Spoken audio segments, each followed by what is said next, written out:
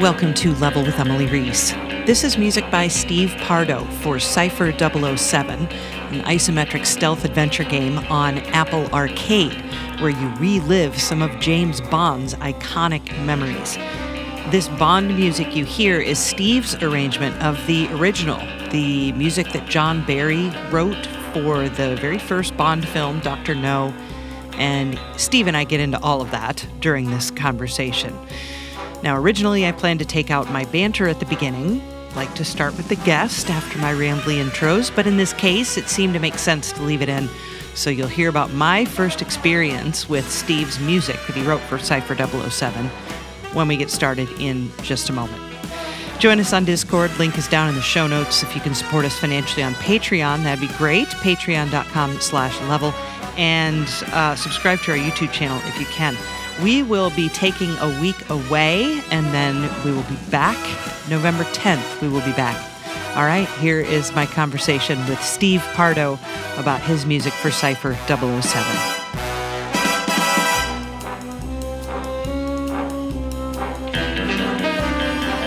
What was funny is that literally I did not pay attention to what soundtrack you sent me. Oh, wow. I did in the coming weeks, but when you initially sent it to me, you know, a month ago, I was just like, oh, great, Steve, more music from Steve. Sweet. We'll put him on the calendar. Don't care what it is, you know? Cool. And so then you sent me the link to the SoundCloud. And so I was driving to work one morning and I'm like, oh, cool. I'll listen to Steve's music. Yeah. And I'm like, wow, this sounds like James Bond. And then this, and then the second track starts. I'm like, is this some kind of homage? And then I'm like, no, this is definitely a James Bond game, Emily. I'm literally playing the James Bond theme. James Bond game. So that was just hilarious how I could miss that, you know, like that pay that little attention and just only be like, yes, new Steve Pardo, you know? So that was really funny. It's good to know that even right off the bat, you were like, I'm pretty sure this is James Bond. Yeah. And then it was made very clear. But it's good to know that you were already leaning that way. I was leaning that way. And that's because it's fantastic. And I don't want to spoil all the things I loved about it quite yet. But why don't you just go ahead and introduce the game? Sure. And, you know, we'll go from there. Well, like you spoiled it for everybody, it is a James Bond game. I think they've seen the title. They've probably gotten it by this point. But Cypher 007 is the title. It's on Apple Arcade. I'm playing it on my iPhone. It's fun on all the Apple places, iPad and Apple TV. And it was made for the Apple ecosystem. So hyper optimized, you know, for that platform. The controls feel so great. Like, you know, all the Apple Arcade, you know, like Apple ecosystem pluses are there, but it's mainly like an homage to James Bond as a film franchise, as, you know, the characters that we love, the locations that we love. Like it's about that and trying to present that in a way that's fun for on-the-go play. So, you know, when I first got brought onto the project by my friend Caitlin, who is the senior producer there at Tilting Point, it was co-developed by Tilting Point and a Swedish developer, Pixelbyte. Pixelbyte is famous from their award-winning game series Space Marshals, which is also iOS first, kind of, you know, top-down, casual but awesome and fun and intense shooter games, spy kind of games. So when Tilting Point and Pixelbyte merged, it made a whole ton of. They didn't merge, you know. They brought on Pixelbyte as developers.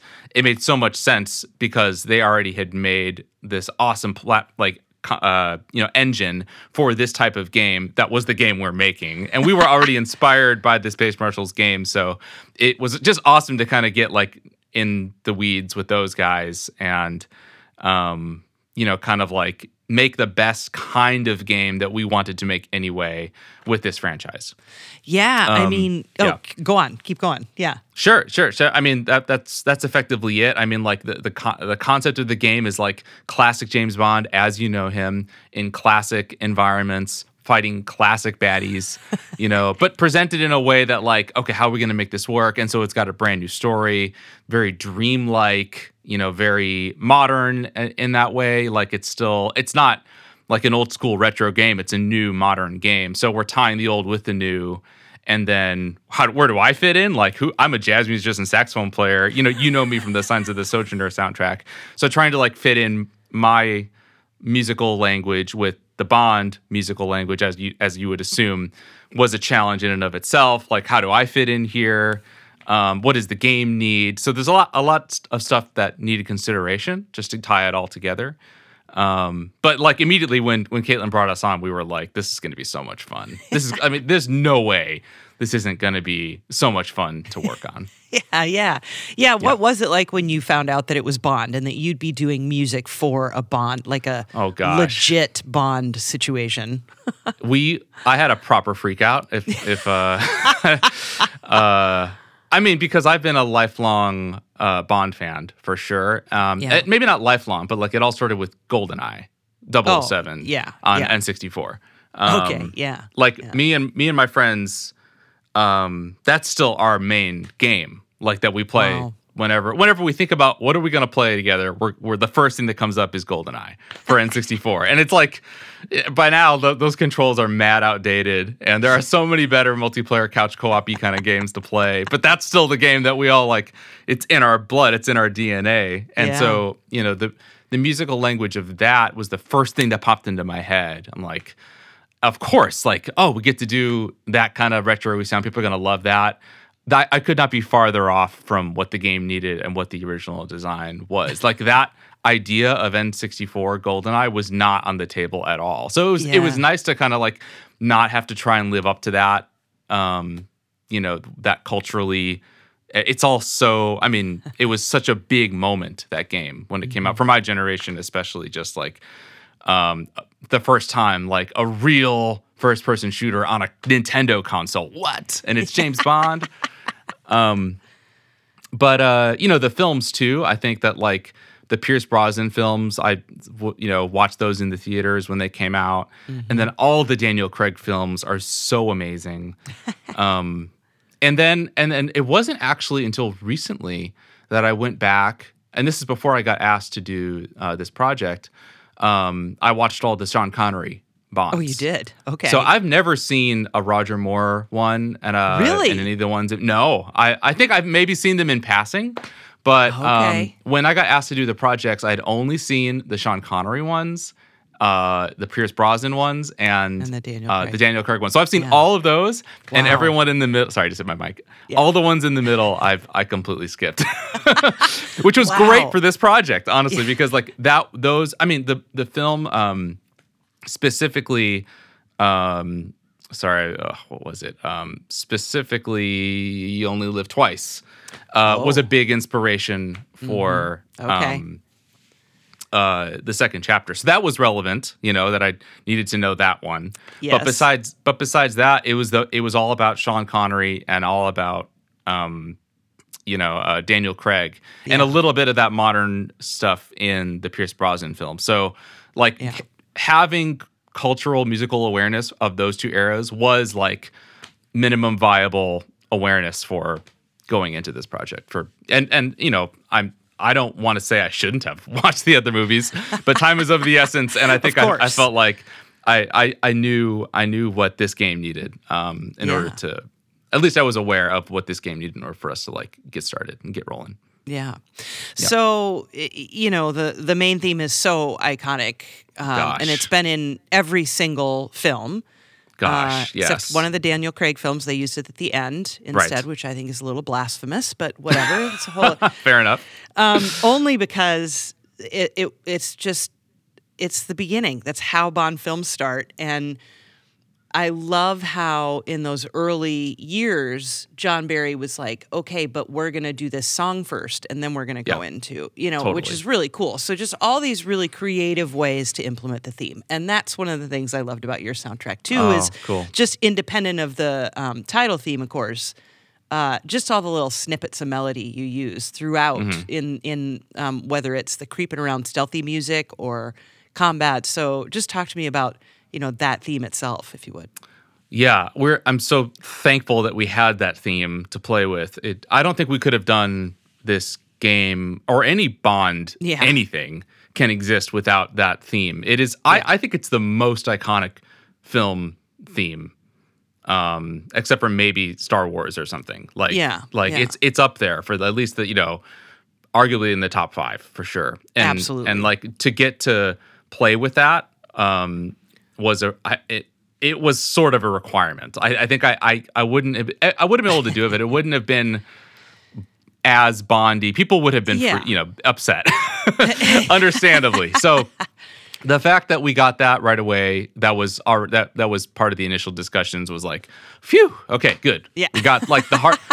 We figured out the hardest part of all this is nailing doing the IP the justice it deserves. So I knew we wanted to incorporate that into the theme somehow, but I sort of took it as a personal challenge to re-record the original Monty Norman / John Barry, their version. There have been other versions. Yes. But their version of the James Bond 1962 theme. Yeah. Mm-hmm. The quintessential Dr. No. Yeah. Yeah.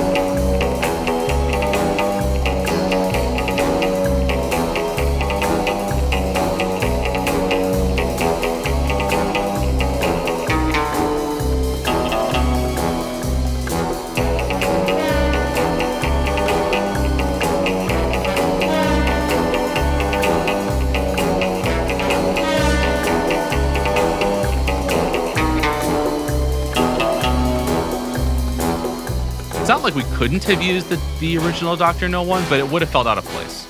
So, but I still wanted that version because it's quintessential Bond. Yeah. So I literally just transcribed it from their recording. Oh, really? Yep. I just transcribed it, all the parts. Interesting. And we record it as note for note as I could possibly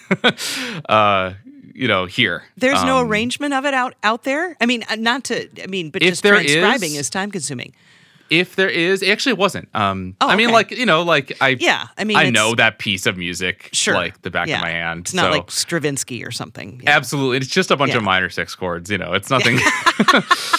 It's a lot of unison and a bunch of minor 6 chords. It's true. It's true. Yeah. But and then, what was I going to say? I'm sorry, I derailed you there. No. Just re-recording the main theme. Yes. So I knew we wanted it to be classy, but have the same ensemble that the rest of the game has, so it doesn't feel overly large. Like some of the newer renditions do, and overly vintage, like the original John Barry one has. So it's somewhere in the middle. Okay, it's representative of this game. Yeah. And the ensemble that makes up most of the tracks in this, most of the pieces here, and has the sort of the same studio production quality. So it all fits together, Mm-hmm. But you can tell this one for sure is dialed up a little bit hotter to kind of give it that tapey saturation thing, So we spent a lot of time just dialing that in and getting it feel brassy and hot and. Yeah, have all that sparkle and tape saturation, while not going overboard. I think we delivered a few mixes to Eon early that were pretty over the top. We're can you dial it? Can you just reel it in, please? Just they're bad. They were a little upset. I'm yes, of course. We'll just turn it down. Literally turn it down before it hits the compressor. And that was all we needed. But that was a lot of fun getting to record that. The brass section just totally destroyed it. Did you do 5 trumpets? What did you do? 4 trumpets, 4 trombones? What did you do? We had a unique section. We had 3 trombones, 3 French horns, 3 trumpets. Oh, French horns. Okay. Yes. Okay.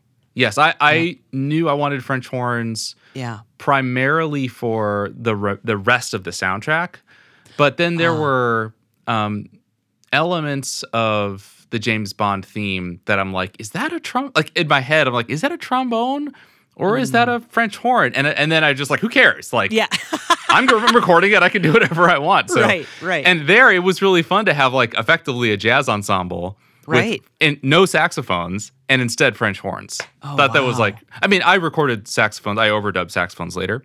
Okay. For those of you that don't know, I'm a saxophone player. Yeah. But having French horns there as part of the brass section, kind of like being in betweener, like, you know, one on trombone part, what would have been a trombone part, and two on a trumpet part, or vice versa. It was just fun to play around with that. And man, like, I think that, what is it, the Gil Evans ensemble, the Miles Davis stuff, that's sort of like in my blood too. Like, I love that sound. I love hearing that. So Yeah. had that be a part of the jazz ensemble portion of this one.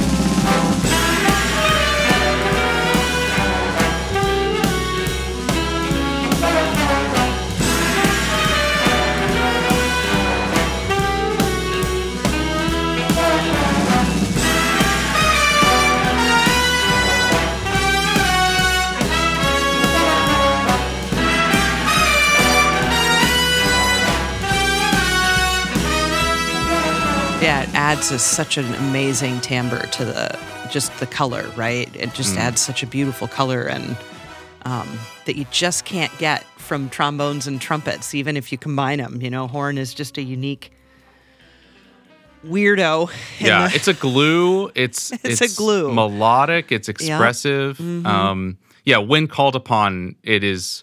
Nothing beats it. I mean, like, I remember last time we talked together, or it was 2 times ago, we were raving about the clarinet, and now here we are raving about the French horn.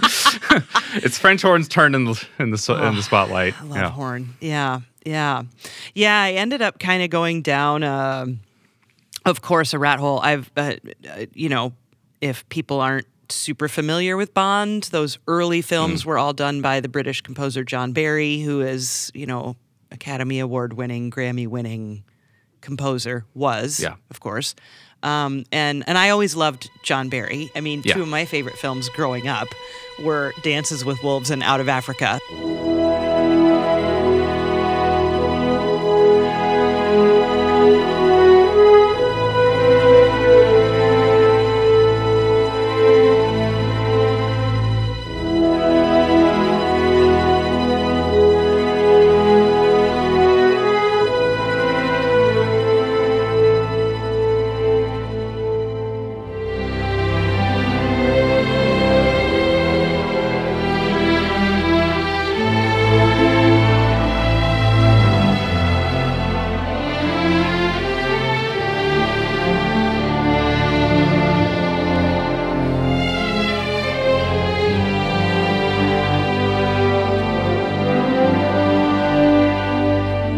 So those are his two biggies, other than Bond, right?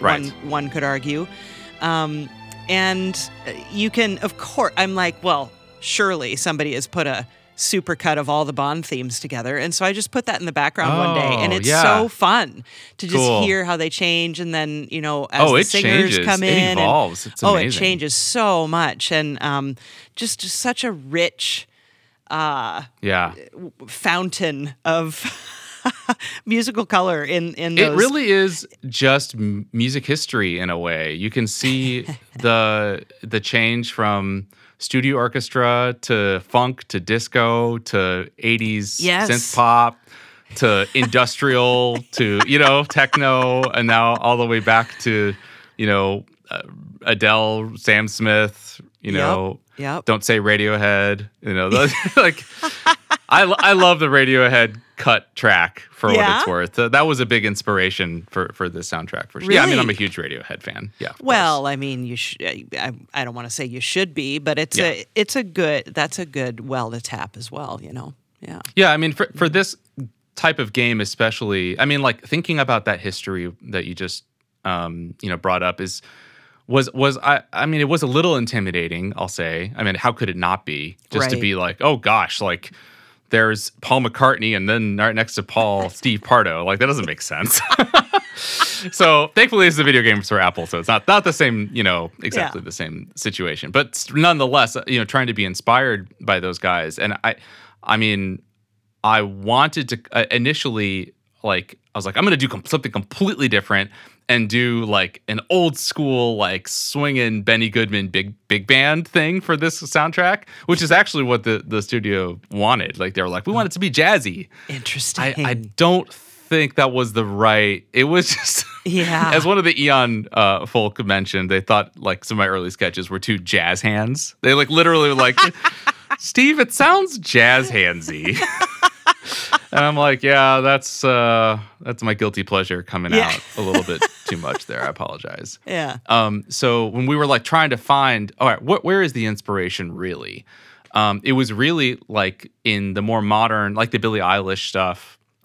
Her piece for the last film, which is just gorgeous, absolutely gorgeous. Hans Zimmer, his take on the soundtrack for the last film was just one of my favorites. I couldn't get enough of it. And Billie Eilish's song, I thought just like the two of them worked so well together as a whole. And then, obviously the Radiohead piece, the Adele piece, the Sam Smith piece. I think like the trajectory of the last few songs and soundtracks, I think were like we wanted to. I think more as we went on, we more so wanted to live in that lane than to try and be like too vintagey, too big band.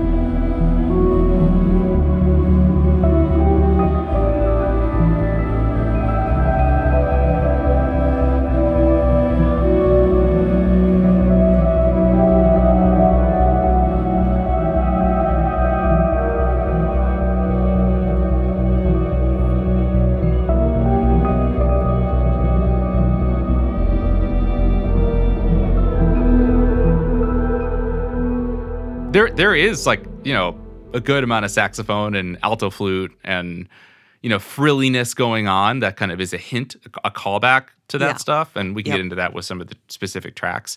But for the most part, I think that like that modern dreaminess and romanticism through like a modern take on texture and orchestration, I thought was like, okay, yeah, like it's in these pieces, it's in these films, and with these more modern day composers, and some of the songs that pair it with the Bond films. Yeah. So talk a little bit more about some of the instrumentation decisions you did make then. Yeah. So for the title theme Decipher, that's the actual name of the song Decipher that plays on the main menu. When we got to doing that, I initially thought like, typically here there is lyrics. Typically there's a singer. And so the approach was, I'm going to write this as if it was a song with a singer. And I even wrote lyrics for it. That was just like to help me get there with a melody. So it was just me on the Whirly, which is sitting right here next to me. And, just a really kind of simple song, slow and romantic.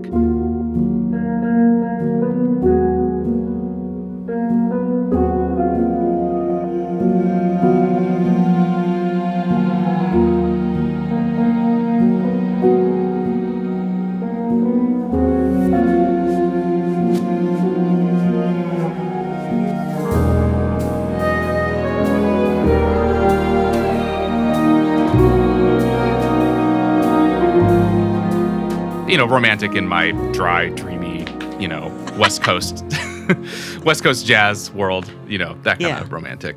Yeah. But like, wanted to live in that, a similar space that I think the Signs of the Sojourner soundtrack lives in, where it's like, what instruments can I play? Like as much of like that live, performing on real instruments, that kind of inspires me to compose and to write music that way. Just like, all right, pick up this, apply that, try a little part here, orchestrate that on a flute and pair it with,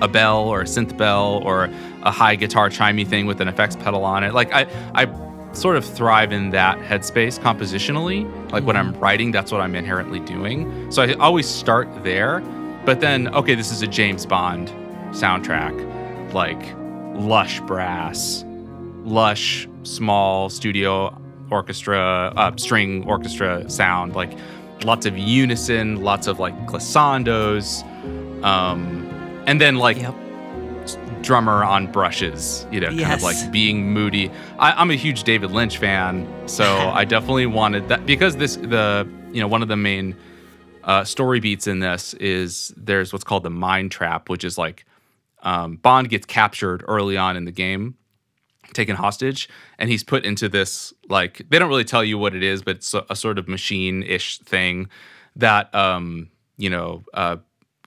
forces Bond to live out his history, to live out his life through this hallucination. So you're basically, the entire game is you're playing his hallucinations. He doesn't know that, but you sort of find that out pretty soon, that none of this is real, none of this is really happening. It's all a dream.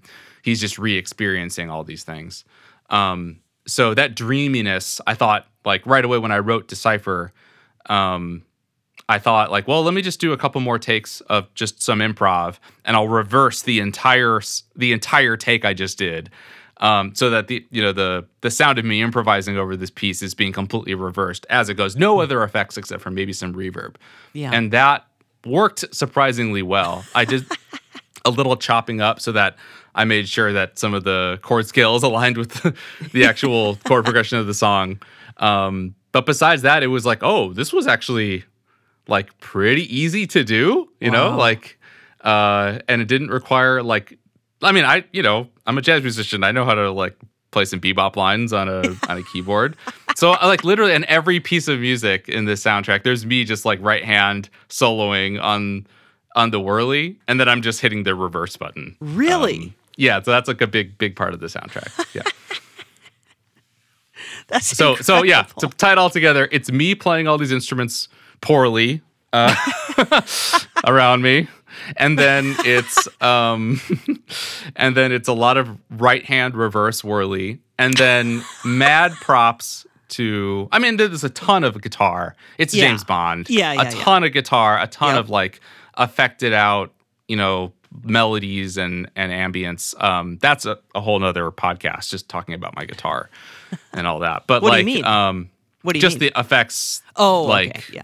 Like how I just, get weird and mad scientist pedal tricks and all that. Okay. Every composer who loves to nerd about this stuff, so I'll save that for another time. But like, a lot of, and then just tying that in with the brass and the strings and just trying to dial in on a mood whilst trying. I mean, like, again, like with so much history in this IP, like you kind of have to find, in my case at least, like, what can I do that feels authentic to the game, to myself, and to this IP? And I thought like that merging eventually took shape. Like once the game started getting there too, like it found its identity with the Mind Trap and with pairing up with Pixel Byte.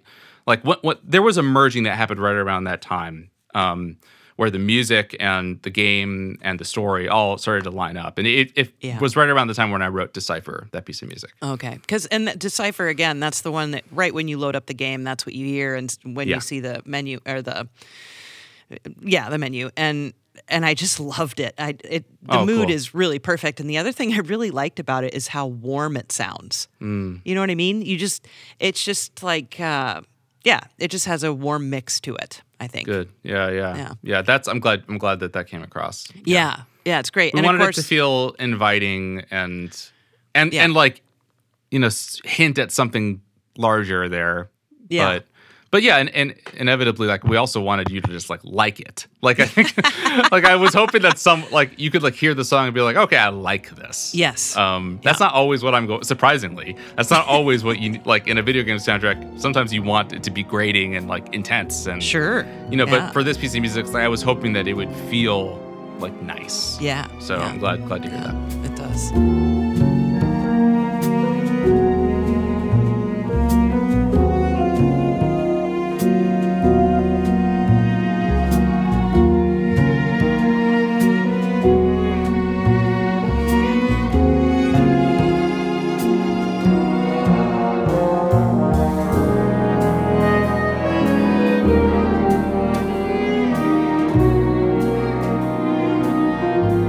And then I heard a lot of cello, too. Sure. Here and there. So, and that was you, I assume. Yeah. That was, I typically outsource that, but I got inspired recently to purchase my own cello sitting behind me, as you can see. Okay, there it is. Yeah. And because there wasn't too cello melody on this, there are here and there. And when the cello is playing a melody, more likely than not, it's Caitlin Rates or one of the other fabulous cello players that we got during the session. But I'm playing a lot of just like ambience or just like little trills and I'm not a cellist by any stretch of the imagination, but I had a lot of fun. Yeah, like fiddling around with that throughout the soundtrack.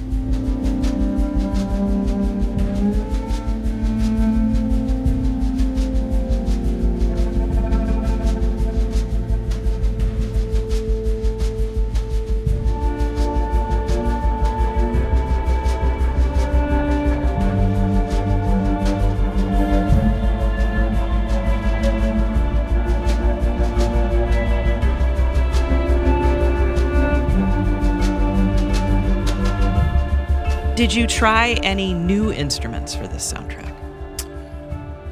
Gosh, that's a good question. Because it's such a traditional, so I wouldn't be surprised if you didn't, but just, Yeah, like let me look around my room. Yeah. I mean, like, I did get a bass 6. Does that count as a new instrument? Well, of course. Tell us about it. Yes, tell us all about it. Yeah, the bass 6 is actually, I think McLean brought this up when he was talking about Firmament, I want to say. So something it's like making that. another period. Yeah, something like that.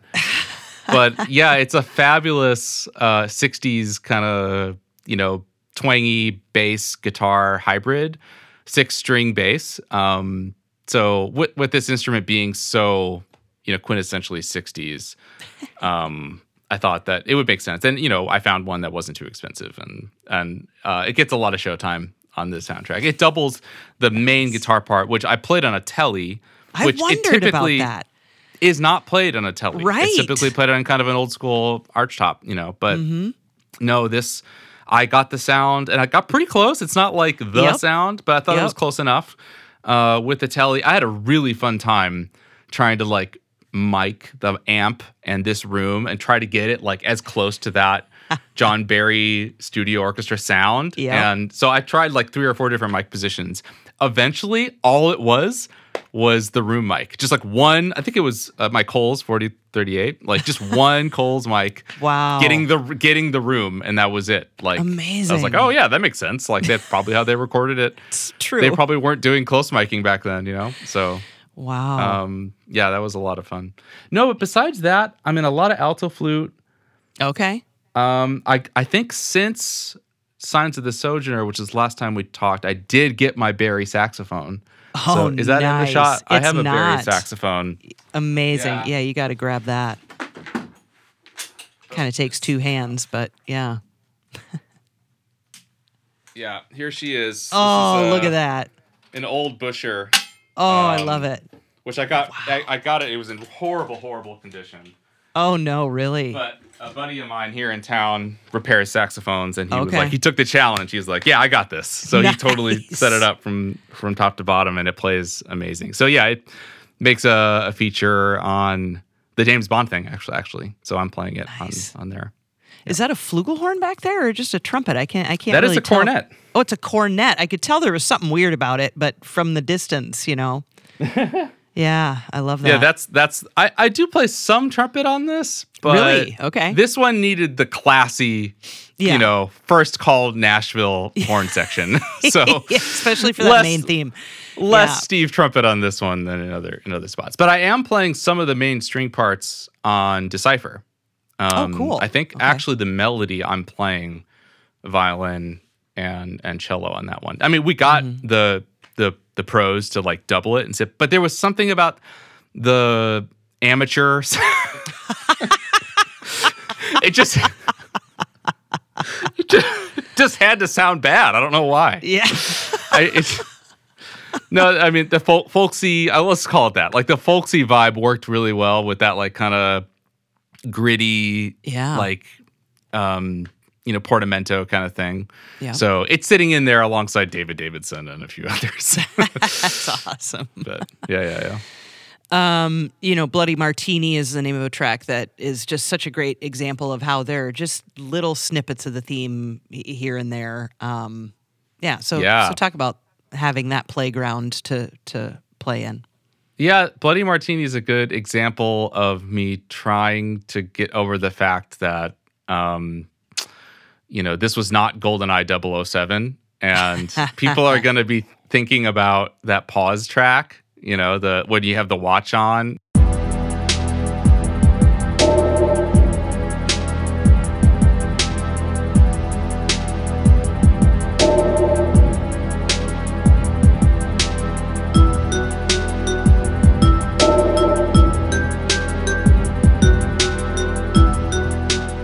Or you like pull up the watch and you hear that sick hip hop, 90s.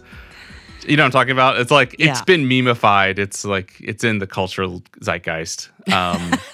So we actually, on the first delivery of that track, I mean, we don't have like a pause track, but we were like, this is the spot to do it. It's like UI screen. They're going to be sitting on there for a while. Mm-hmm. Let's have our like Bond jam right there. So the first pass we did, I had Chris Wilson helping me on this one. Do I know Chris Wilson? Chris Wilson is a colleague of mine at SKU Sound. Oh, okay. Yeah, we collaborate on just about everything. Cool. And so this was the one piece where I'm like, Chris, I think you would nail this. It's like very well, like at least in the Bond, like GoldenEye, like when we were going down that direction, it was gonna be that. So I'm like, Chris, can you like deliver me the sickest, most awesome, or like homage to that? And he did, and it was amazing. But then we put it in game, and it just wasn't like, it was right. He nailed it. But for this game, it just didn't. It was like from a different soundtrack. So it'll get out there hopefully someday. But Chris's version of that. So this was just a piece that I wrote as like, okay, well, let's keep it in the Cypher sound. It still has that groove, like that. Yep. Brushes. Call it hip hop. Brushes with a backbeat. Yeah. And then I got my friend Christian Barsvik, who is the lead alto player for the Airmen of Note. Okay. He was in town. We're really good friends, and he brought his flute, and he just like went to town. I just said, hey, improvise over this whole thing. And then I cut it up a little bit and put some delay on it. So that's him on the flute in there. Flute. Cool. Okay. Because that stuff, I just loved all those touches too. Just little flourishes here and there that, independent of the little theme flourishes, they're all these like improvised things dropped in there.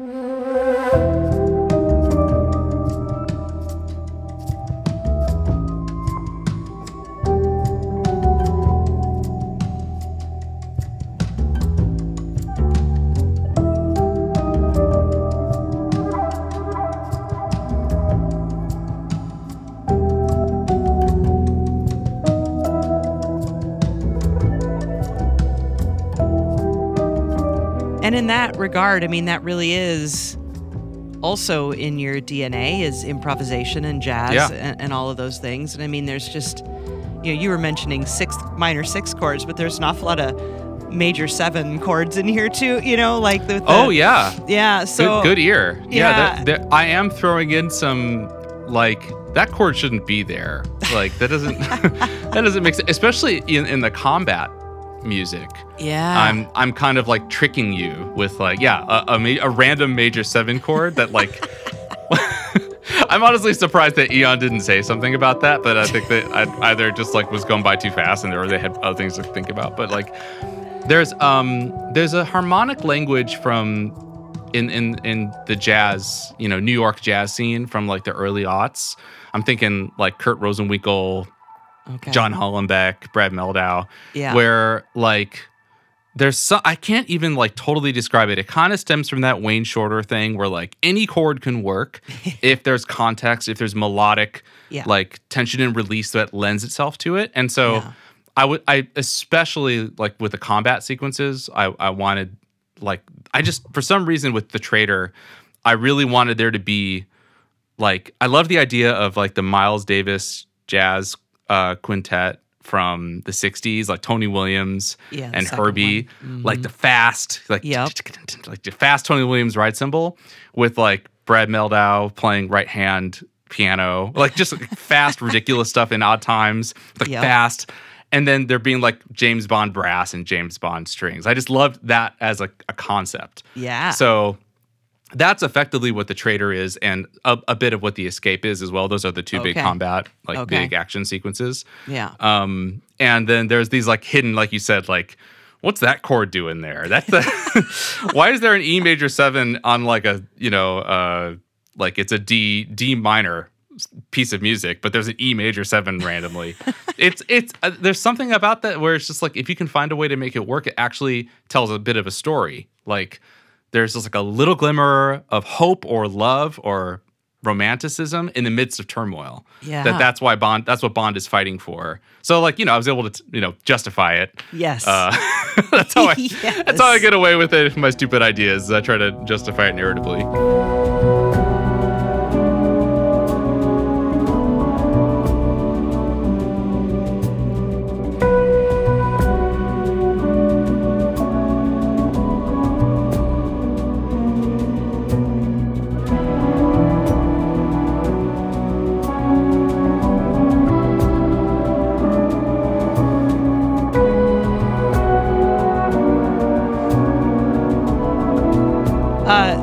I think Escape, is that the one in 7? There's a Yep. Yeah. So I mean, combat tracks are always great for those odd meters because you're supposed to be kind of off your game, right? You're just like a little bit. So talk about that.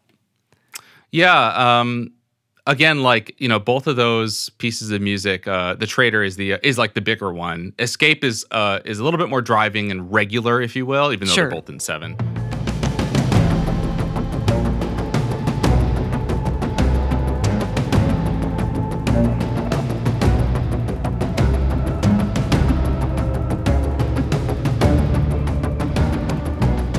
So the Escape is there's a couple sequences in the game. One of them is when you're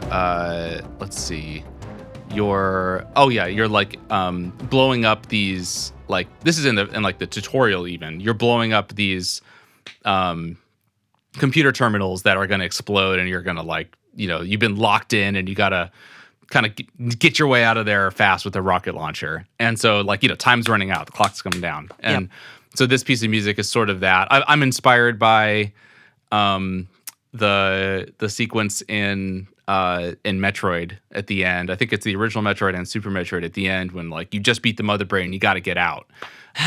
So I love that kind of action sequence because it's not like there's a big boss. Yeah. It's suspenseful and you got to be on your toes. You got to move. You got to move now. Yeah. So that's a little bit where the inspiration of as a jazz musician, I'm used to being on the stage as a saxophone player, and we're cooking it 350 beats per minute.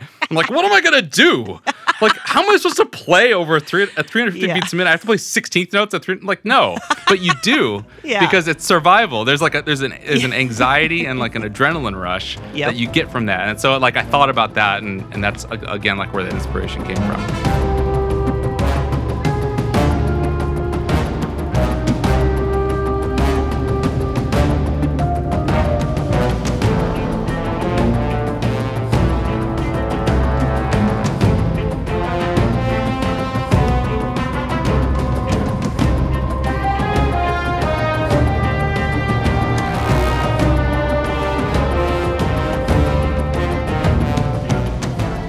But the Traitor is a little bit more of that conventional video game boss where it's he's a big baddie. There's got to be some big nasty brass and monster just so it's a little bit more conventional in that way. It's a little bit more angular in that there's a multi-stage boss fight going on, so there's different sections that weave in and out. A little bit more harmonically complex. Okay. So yeah, it's just I love the idea again of there being this traditional jazz ensemble cooking while there's the main James Bond theme playing in the background. There's not really a specific Traitor or Escape theme. Just I thought that those two themes were strong enough to where the player doesn't need a third theme for the boss battle. Yeah. So it's really just playing with those motifs and cooking. Cooking in a jazz ensemble while you're fighting Jaws, trying to save the world.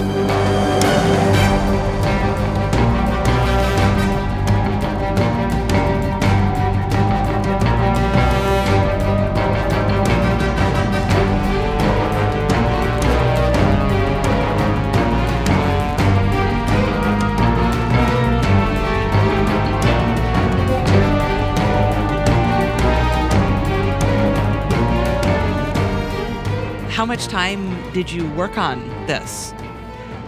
Let's see. We started. Oh goodness, it's been a minute. It was I want to say mid 2021. Okay. Is when we got brought in, and that was before we had Pixelbyte. So we were doing sketches pretty early on, and throwing them over to MGM and Eon to get their take on things. Okay. And doing a lot of spec work because I also was the audio lead on the project. So okay. yeah, so I was leading a team of a few sound designers: Jasmine Serrano, Matt Galt, and Nick Coleman, who's a colleague of mine at SKU Sound, also contributed to some of the sound design. But okay. And we thought we were going to be doing implementation in Game Engine, so we were preparing for that. And then once Pixelbyte got brought on, I think that was early 2022. That part of the gig had lifted. So all we had to do was content, and that was great. And Pixelbyte, like I said, they own this space. They know how to make a great action game for Apple ecosystem. So cool.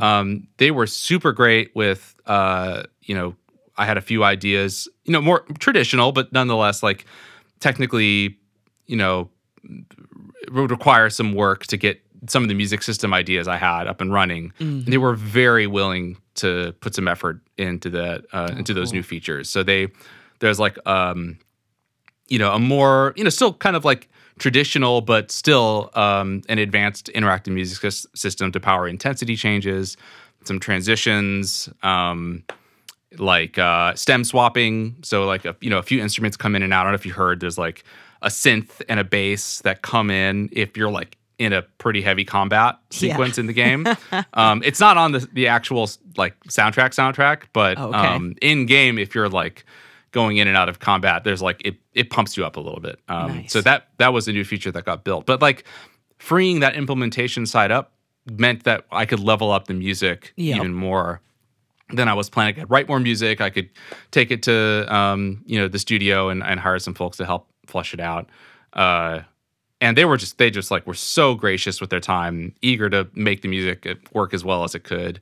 Obviously, they were excited too about working on a James Bond game. So, there was eagerness all around. Yeah, it was good. It was good. Oh, it's so amazing. Yeah, I was curious about if what what hand you had in terms of the sound design and things like that, because of course you are co-owner of SKU Sound. Remind us about SKU Sound, if you would. Yeah. So. Co-owner of SKU Sound, which was founded in 2014. We founded that. It's myself, my colleague Chris Wilson, who I mentioned earlier, who also does music, but he's also a sound designer. He's the one of us that's a bit of a hybrid. And then Dan Crislip and Nick Coleman, who are sound designers. And then around this time, we brought in two other sound designers, Jasmine and Matt, and this was one of their, if not their first, big project to support us, to help us with. Yeah. Okay. Yeah. So, and it was around this time where there were some changes. So we kind of at the end of last year, we got brought into a company called Probably Monsters. SKU Sound did. So we didn't get bought, but we got effectively like we're gonna book you 100% of your time. So we still have SKU Sound, and then a few other big projects that are still in the works. One of which I'm working with Brent Meyer, who we discussed, had on your show. So me and Brent are working together on something. Nice. Yeah, SKU Sound is alive and well. Yeah. It's just we're also working on this a couple big things with Probably Monsters. Cool. So a lot going on. Yeah. That's amazing. What more do you want to say about 007? Cypher 007. Yeah, I would check out the game. I think it's a lot of fun. If you're a Bond fan, like it's an easy win. It's just it's not like GoldenEye, and I think if you try and if you wish it was GoldenEye, you'll be disappointed. And it works without having to live up to that idea. It's fun, and it just is James Bond for an Apple ecosystem.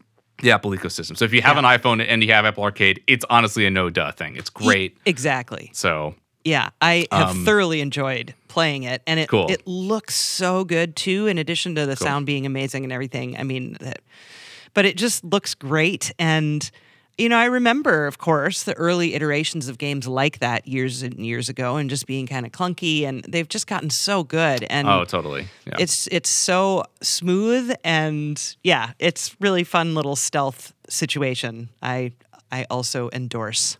Yeah. I had a lot of fun playing through the game and enjoying it. And it was always fun.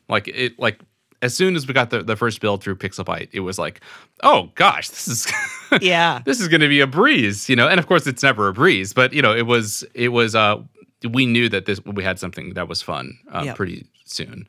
Yeah. And I really love the story. I think that anything that has to do with sort of dreaminess and hinting at something on the outside is a bit of a guilty pleasure for me. And so James Bond plus that, I was able to flex my glitchy David Lynch, that side of me, which is kind of present in everything I do. I can't escape it, but to really own it and not be ashamed. It was a lot of fun to do that for James Bond. I still can't believe I don't want to say it's just Apple Arcade, but it does feel like it is, what do you call it? Like canon James Bond. I got to work on a canon James Bond thing, which is a little shocking. Like, oh, wow, cool. And I've always loved, the James Bond universe, cinematic universe, and game universe. So to be able to be a part of that, I'm really thankful to Caitlin who brought us in and to the team there.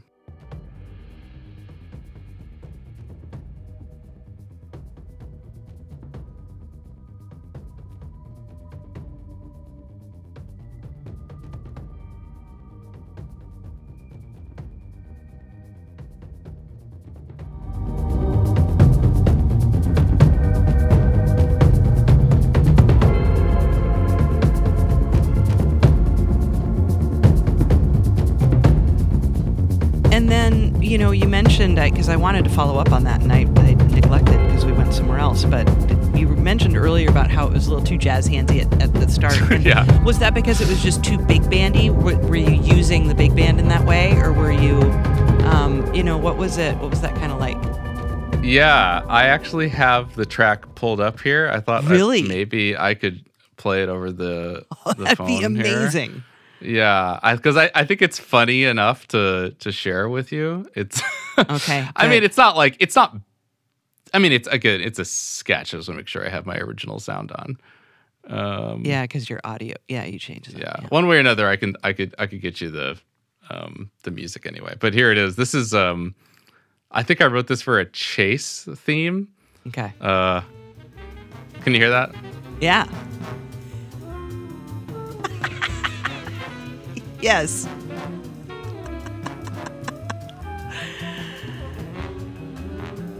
Yeah. So, that was one of the first sketches I had done, and I was just flexing my muscles and does jazz in James Bond work? It obviously, John Barry is of that tradition, but real swing gonna work, and pretty quickly it was nah, I don't think so. Nah, I think that's all right. So I think what I was able to get away with on this soundtrack, I thought, was the right blend of it's there, it's subtle, and it has some harmonic language of that tradition, but it's not all in. And initially we were like, let's try all in, and yeah, it was not great. Can you switch original sound back? Oh yeah. Oh, word. All right. Yeah, no, that's incredible. Because I was like, well, of course that would work. But then when you think about stealthing around and stuff. It was it was kitschy. It's not the right. Yeah, you can do it. And honestly, you listen to that early John Barry stuff, even Dr. No, that era is kitschy. Yeah. It has kitschy to it. And that's okay. That's the 60s. It's fine. Yeah, it was modern for the time, I'm sure, but kitschy now. Exactly, and they leaned into that intentionally, and that's fine. It's all good. For us, we thought that was going to work, and I think if the game looked that way, if it was trying to be kitschy or just had a different art style, then maybe that would make sense and it would work fine. But just because it was being presented as like more dreamy, more serious, it's still fun, but it does have a cartoon aesthetic to it, but it's not cartoony, if you will. Like it's still James Bond, like classy. Yep. So it's more of an homage to that era and less of a, reproduction or recreation of those sounds. Yeah. The fan base of this IP is strong and they care. And I wanted to do it justice. Like I think the story and the game have done it justice. They've done this IP, the lot of fan service and sincerity involved. So I wanted to make sure that was evident in the music as well.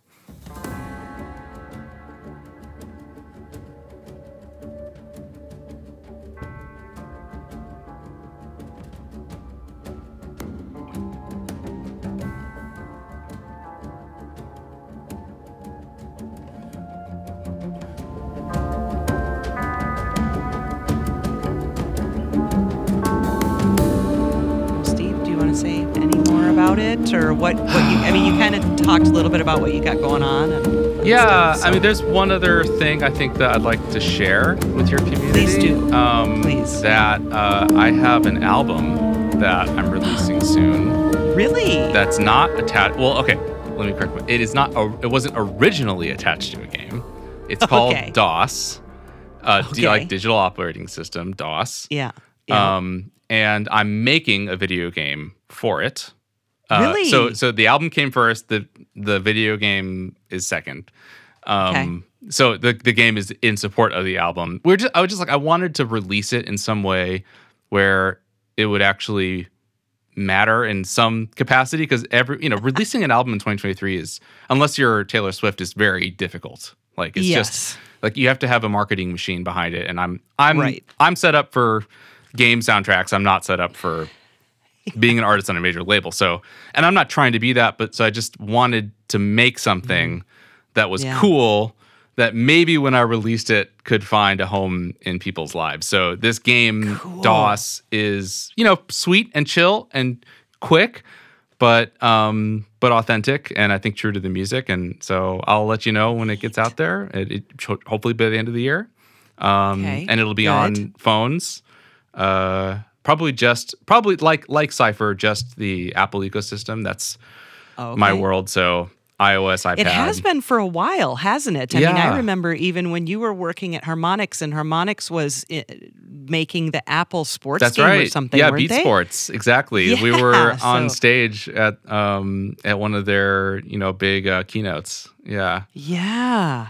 Crazy. Yeah, so you have been kind of in that world for a while. Yeah, and I like to develop in Unity on a Mac. That's sort of easy for me. And I have I have an iPhone, and I could just while we're kind of getting ready for bed, reading, I can, instead of reading, I'll start game developing before I go to bed and just plugging away at it night after night, and it's coming together. So yeah, hopefully I'll have it done soon. Cool. I was just releasing, like I said, releasing an album, like any musician knows, is like, unless it's tied to a product, which is funny because we're like, this universe is small. And so this idea, like for us, is like maybe not that big of a deal. But any musician that I talk to in Nashville here, like that isn't a part of the game world, is like, that's a crazy idea. I want to do that.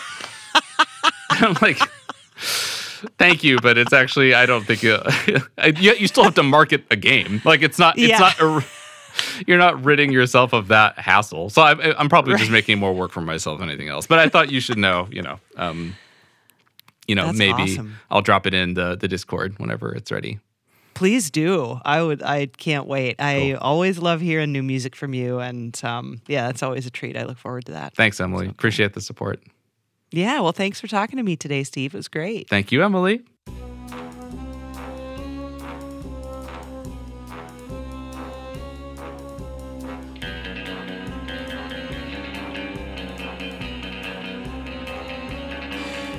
Thank you for listening to this episode of Level with Emily. You can learn more about Steve Pardo, see a playlist, and support Level with Emily at patreon.com/level.